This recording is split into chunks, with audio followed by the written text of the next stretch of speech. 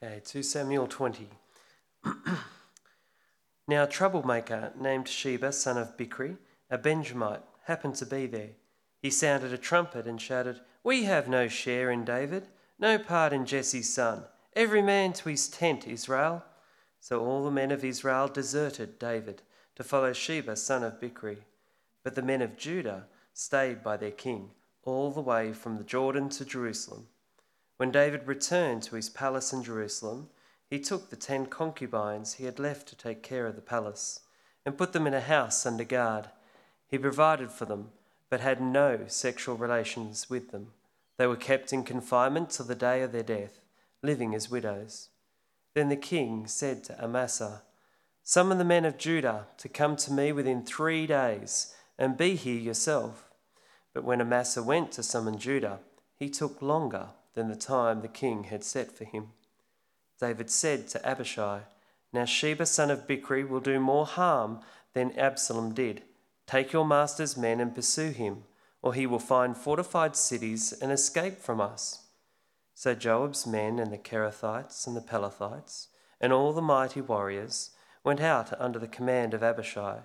They marched out from Jerusalem to pursue Sheba son of Bichri.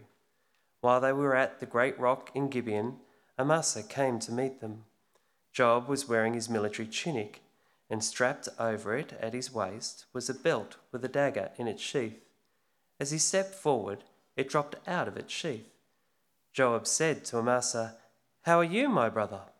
Then Joab took Amasa by the beard with his right hand to kiss him.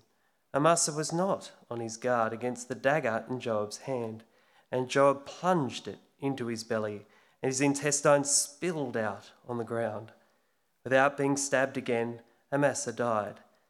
Then Joab and his brother Abishai pursued Sheba son of Bichri.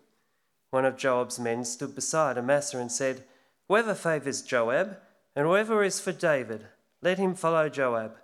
Amasa lay wallowing in his blood in the middle of the road, and the man saw that all the troops came to a halt there. When he realised that everyone who came up to Amasa stopped, he dragged him from the road into a field and threw a garment over him. After Amasa had been removed from the road, everyone went on with Joab to pursue Sheba, son of Bichri. Sheba passed through all the tribes of Israel to Abel Beth Maachah, and through the entire region of the Bichrites, who had gathered together and followed him. All the troops with Joab came and besieged Sheba in Abel Beth Maachah. They built a siege ramp up to the city, and it stood against the outer fortifications. While they were battering the wall to bring it down, a wise woman called from the city, "Listen, listen, tell Joab to come here so I can speak to him." He went toward her, and she asked, "Are you Joab?" "I am," he answered. She said, "Listen to what your servant has to say." "I'm listening," he said. She continued, "Long ago they used to say, 'Get your answer at Abel,' and that settled it. We are the peaceful and faithful in Israel. You are trying to destroy a city that is a mother in Israel. Why do you want to swallow up the Lord's inheritance?" "Far be it from me," Joab replied. "Far be it from me to swallow up or destroy. That is not the case. A man named Sheba, son of Bichri, from the hill country of Ephraim, has lifted up his hand against the king, against David. Hand over this one man, and I'll withdraw from the city." The woman said to Joab, "His head will be thrown to you from the wall." Then the woman went to all the people with her wise advice, and they cut off the head of Sheba, son of Bichri, and threw it to Joab. So he sounded the trumpet, and his men dispersed from the city, each returning to his home. And Joab went back to the king in his Jerusalem. Joab was over Israel's entire army.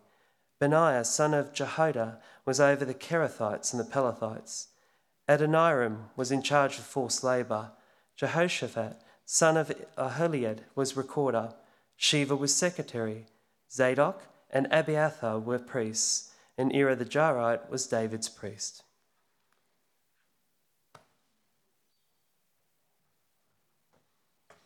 Thank you, Michael. This is year 6 to 8. We're going to head out for Bible study now. please keep that passage open in front of you. Let's pray again as we reflect on this part of God's word. Heavenly Father, we do thank you and praise you for your word, and we ask that you would give us insight now and understanding, and please shape us according to your will, we pray in Jesus' name. Amen. Well, how hopeful are you feeling about life in this world in 2023? Maybe on a scale of 1 to 10. Take a moment, chat to the person next to you. How hopeful are you feeling about life in this world in 2023?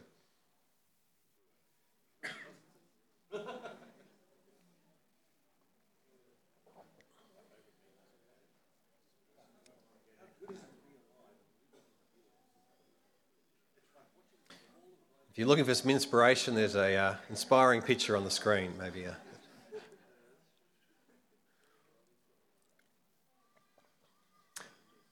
All right, what have I got? Anyone want to give me some numbers? Show me some fingers. Are we 1 to 10? We got a 0, 2, 3.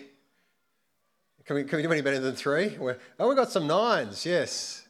Yeah, cool. Theologically, you might be a 9. Okay. Look, I think if we're honest, I reckon there is a lot that is unstable in this world. I mean, just take, for example, the reports coming from Israel, from Gaza are horrific.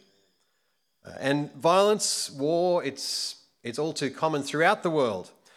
Even closer to home, we may feel sheltered in our relatively stable democracy, but there's a lot that is unstable and uncertain around us.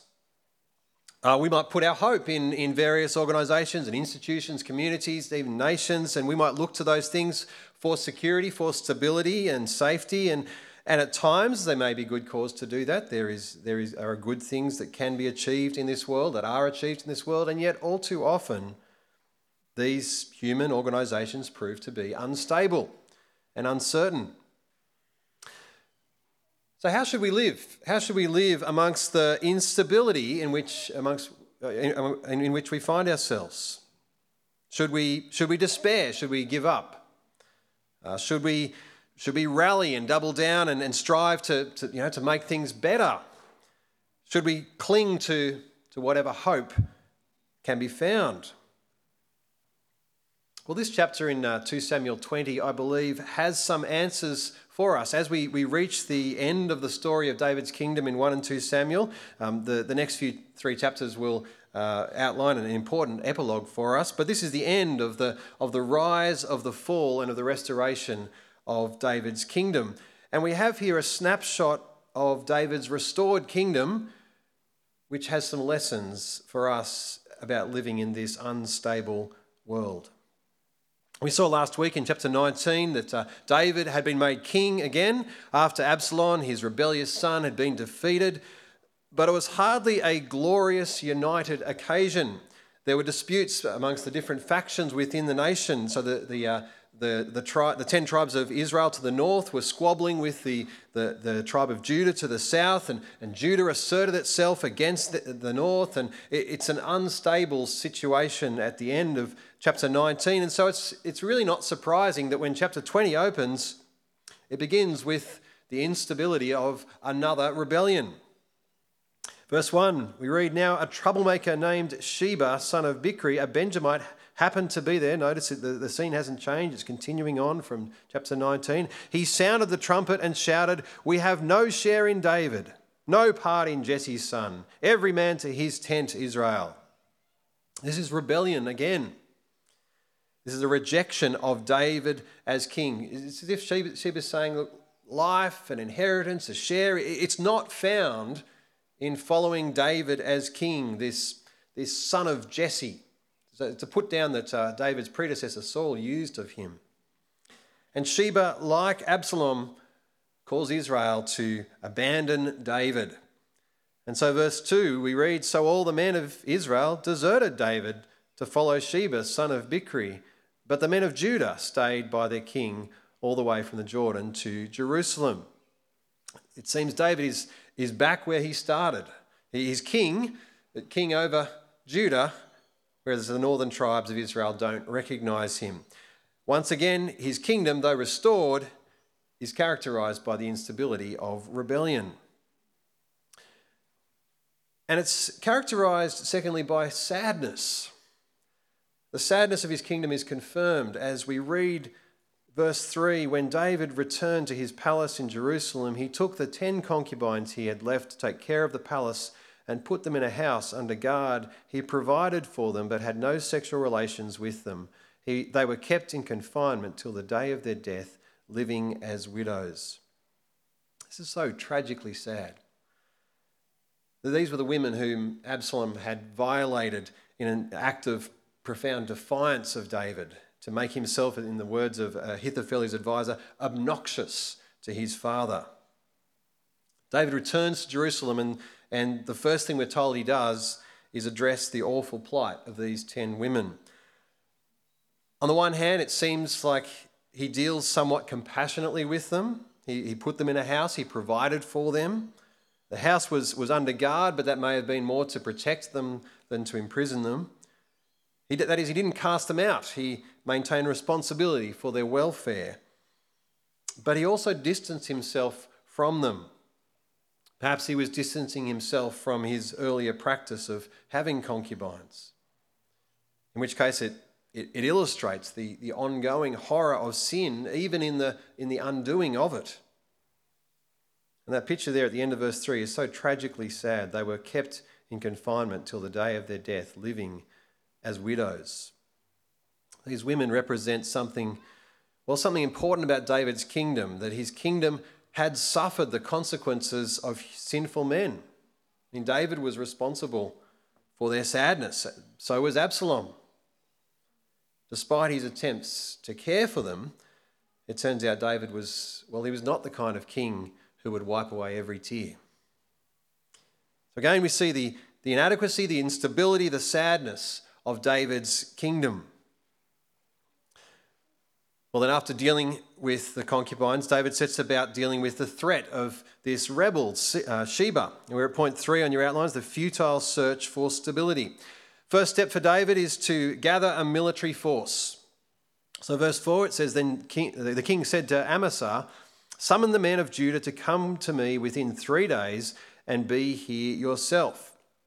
Now remember, Amasa was David's nephew, and he was the one whom Absalom had made commander of his army against David. Then when Absalom was killed, David sent message to tell Amasa that David would make him commander of his army in place of Joab. That was an act of extraordinary grace. I mean, Amasa had sided with Absalom against David, leading the army against him, against the Lord's anointed, but the king showed him grace and calls him into his service.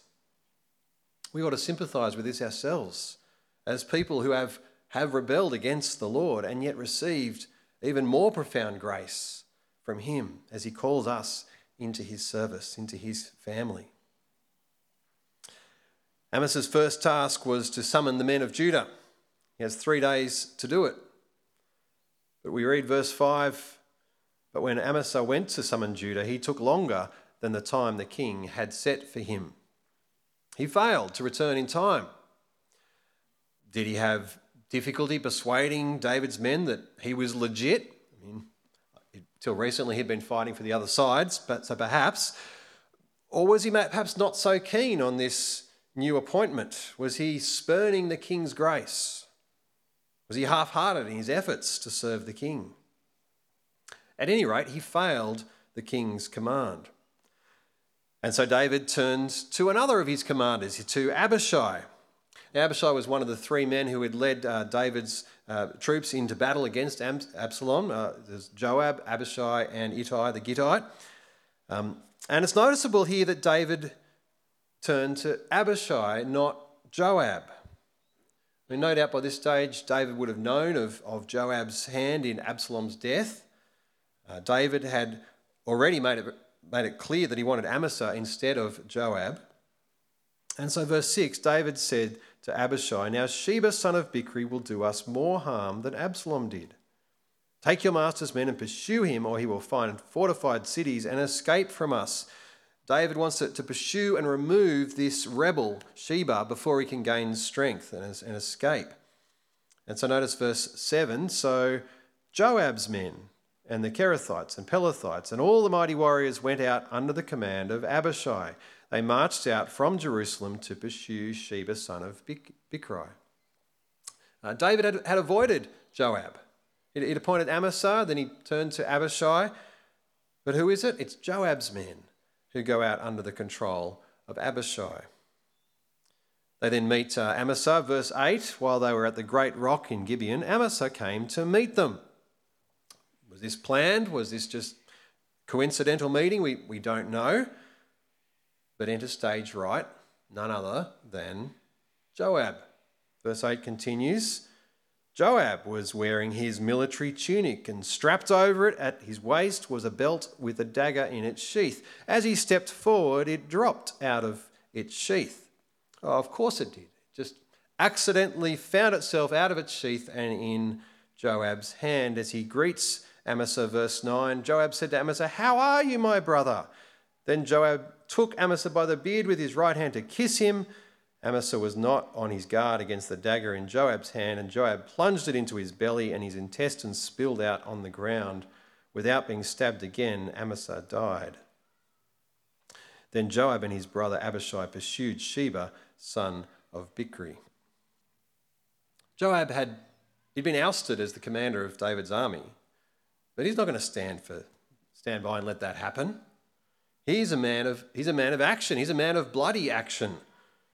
He kills Amasa brutally. He seizes control of the army. He calls on the troops to look to him as their leader. Verse 11, we read, one of Joab's men stood beside Amasa and said, "Whoever follows Joab, whoever is for David, let him follow Joab." If you're for David, follow Joab, says the man.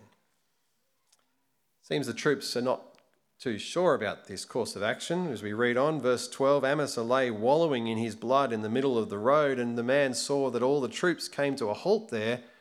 When he realised that everyone who came up to Amasa stopped, he dragged him from the road into a field and threw a garment over him.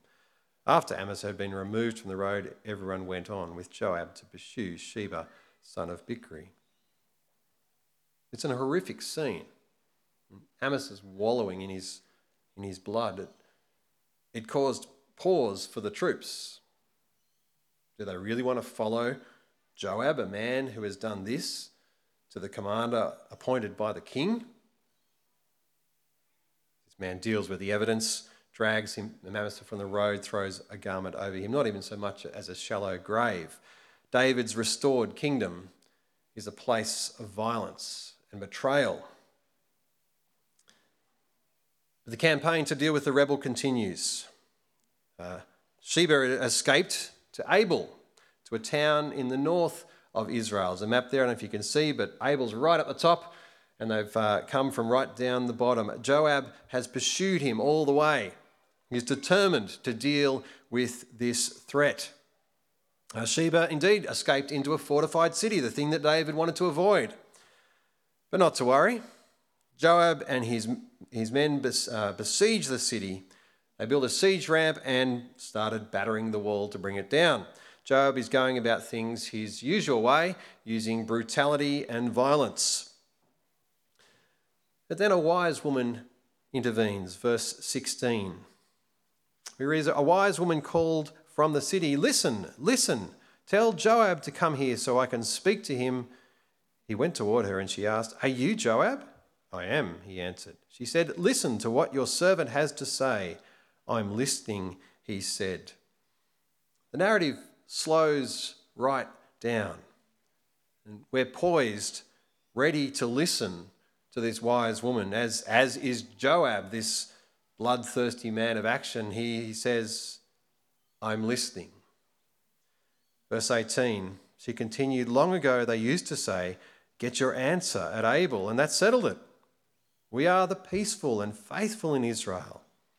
You're trying to destroy a city that is a mother in Israel. Why do you want to swallow up the Lord's inheritance?" She says, we're a place of wisdom. We're a place of peace, of faithfulness, of the Lord's inheritance. Why would you want to destroy that, she says. Joab's response, I think, is laughably ironic, isn't it? Verse 20, "Far be it from me," Joab replied, "far be it from me to swallow up or destroy." I mean, the irony. We've just read what Joab did to Amasa, lying on the road, wallowing in his blood with his intestines spilled. No, I don't destroy. 21, he protests, "That is not the case. A man named Sheba, son of Bichri from the hill country of Ephraim, has lifted up his hand against the king, against David. Hand over this one man and I'll withdraw from the city." Again, notice the irony. I mean, Joab has just lifted up his hand, literally, against the king's commander, Amasa. Joab claims to be defending the king, but really he's just taking control, serving himself and doing things the way that he thinks is best. The woman said to Joab simply, "His head will be thrown to you from the wall." And the woman went to all the people with her wise advice, and they cut off the head of Sheba, son of Bichri, and threw it to Joab. This wise woman comes up with a far less destructive solution than battering down the wall and destroying the city. They deal swiftly with just the rebel. I think that highlights the contrast between Joab's violence, which is a far cry from the wisdom and peace and faithfulness of the Lord's inheritance. So this futile search for stability, with Joab calling the shots, it finishes with him ending the siege. Verse 22, "So he sounded the trumpet and his men dispersed from the city, each returning to his home, and Joab went back to the king in Jerusalem." Joab went back to the king in Jerusalem. I sort of picture him with Sheba's head under his arm. Imagine that meeting. David had sent out Amasa, then sent out Abishai, but who should return as the self-appointed leader of the army? Joab, the man who killed David's son and has now brutally disposed of 2 army commanders. The restored kingdom of David was an unstable place. It was not what it once was. And I think that's actually the point made by this last list of David's officials in verse 23 and following. And you might wonder, why does the writer of 2 Samuel think it's important to include this list of these, to us, random people doing different things? The interesting thing is that there's a similar list back in chapter 8 in 2 Samuel at the high point of David's kingdom. And it's interesting comparing the 2 lists and noticing the differences. Here they are side by side on the screen with the order adjusted slightly. Firstly, notice the similarities. Joab was over the army. Jehoshaphat was the recorder. Zadok, Abiathar, and his son Ahimelech were priests. The secretary might have changed, or perhaps it was just a variation of the same name. Benaniah was over the Kerethites, the Pelethites. They're the similarities. But notice the differences. We now have forced labour. David's kingdom had taken on a new brutality. David's priest, or it could be his counsellor, is no longer his sons, but a foreigner. David's family relationships had, no doubt, been impacted by recent events. There's a different emphasis with Joab's role. Notice he goes from being over the army to over Israel's entire army. Highlights Joab's control. This is not just over Judah, but over all of Israel as well. But what's the big thing that's missing from this second list, or rather the big person that's missing from this second list? Anyone? David. Where's David? When the NIV has David's officials as the title that's added in there, but David's not there other than the mention of that he had a priest.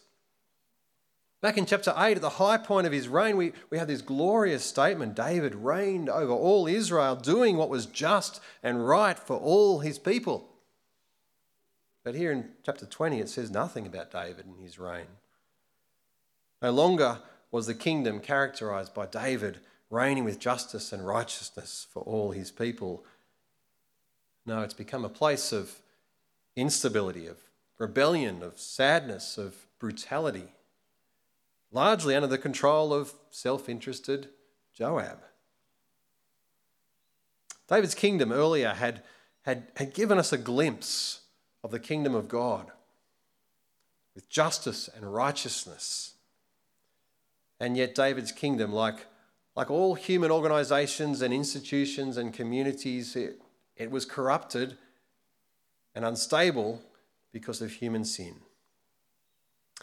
And so we're left here with a picture of the instability of David's restored kingdom, which can only point us forward in hope to the coming kingdom of God, which, unlike David's kingdom, the kingdom of God cannot be shaken, as Hebrews 12:28 says. The kingdom where, in the words of Revelation 11:15, the kingdom of this world has become the kingdom of our Lord and his Messiah, and he will reign forever and ever. A kingdom characterized not by instability and rebellion and sadness, but by righteousness, peace and joy and the Holy Spirit, as Romans 14:17 says. This picture of David's kingdom, his unstable kingdom, points us forward in hope to the kingdom of God found in Jesus. Let me draw out a few implications of this for us.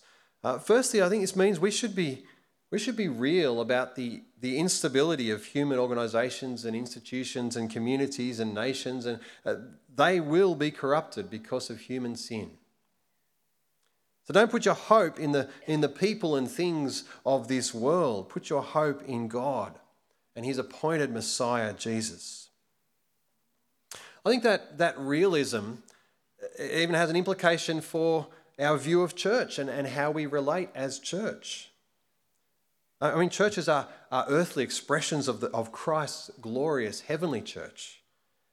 And yet they will still have the character of human organisations, which are corrupted because of human sin. Our churches can and do experience the destabilising effects of disunity, of sin, of self-interest. I mean, there's a reason that the scriptures call us as followers of Christ to, in the words of Ephesians 4, to be completely humble and gentle, be patient, bearing with one another in love. Make every effort to keep the unity of the Spirit through the bond of peace. Or in Colossians 3, to bear with each other and forgive one another. If any of you has a grievance against someone, forgive as the Lord forgave you. It might be stating the obvious, but we need to bear with each other and forgive one another because there are things that happen that need to be borne with and forgiven. So setting our hope on the kingdom of God, it will mean that we'll be realistic in our view of human organisations, of communities, even in our view of our church. Our church, which hopefully, empowered by the Spirit of God at work in us through his word, will be growing us to increasingly reflect the kingdom of God as we seek to follow Christ. Yet it will still at times be unstable because it's made up of sinful people like you and me. Second implication, first one, be real. Second one is beware of underhanded ways. Joab got the job done. He removed the rebel. But you have to say he was a far cry from godliness and honour in the way that he did it. He may have feigned allegiance to the king. He's saying, if you follow David, well, come follow me. But he really was motivated by his own self-interest. So beware of underhanded ways. The Apostle Paul presents the contrasting way of the kingdom of God. He says in 2 Corinthians 4 verse 2, rather, we have renounced secret and shameful ways. We do not use deception, nor do we distort the word of God. On the contrary, by setting forth the truth plainly, we commend ourselves to everyone's conscience in the sight of God. As people of God's kingdom, we're to have nothing to do with deception or distortion of the truth. We're to be people of righteousness, of peace, of joy in the Holy Spirit. As we, thirdly, live not with our hope in the unstable kingdoms of this world, but rather live for the kingdom of God. As we follow the perfect King, Jesus, whose kingdom cannot be shaken, who rules with perfect wisdom and peace, and whose reign is characterized by justice and righteousness for all. David and his unstable kingdom points us forward in hope to the coming kingdom, the kingdom of the greatest son of David, who is completely worthy of our trust, of our hope, who calls us to live not for the unstable things of this world, but to live for him and for his kingdom in all that we do. So friends, look to Jesus. Put your trust in him. May his will be done on earth as it is in heaven.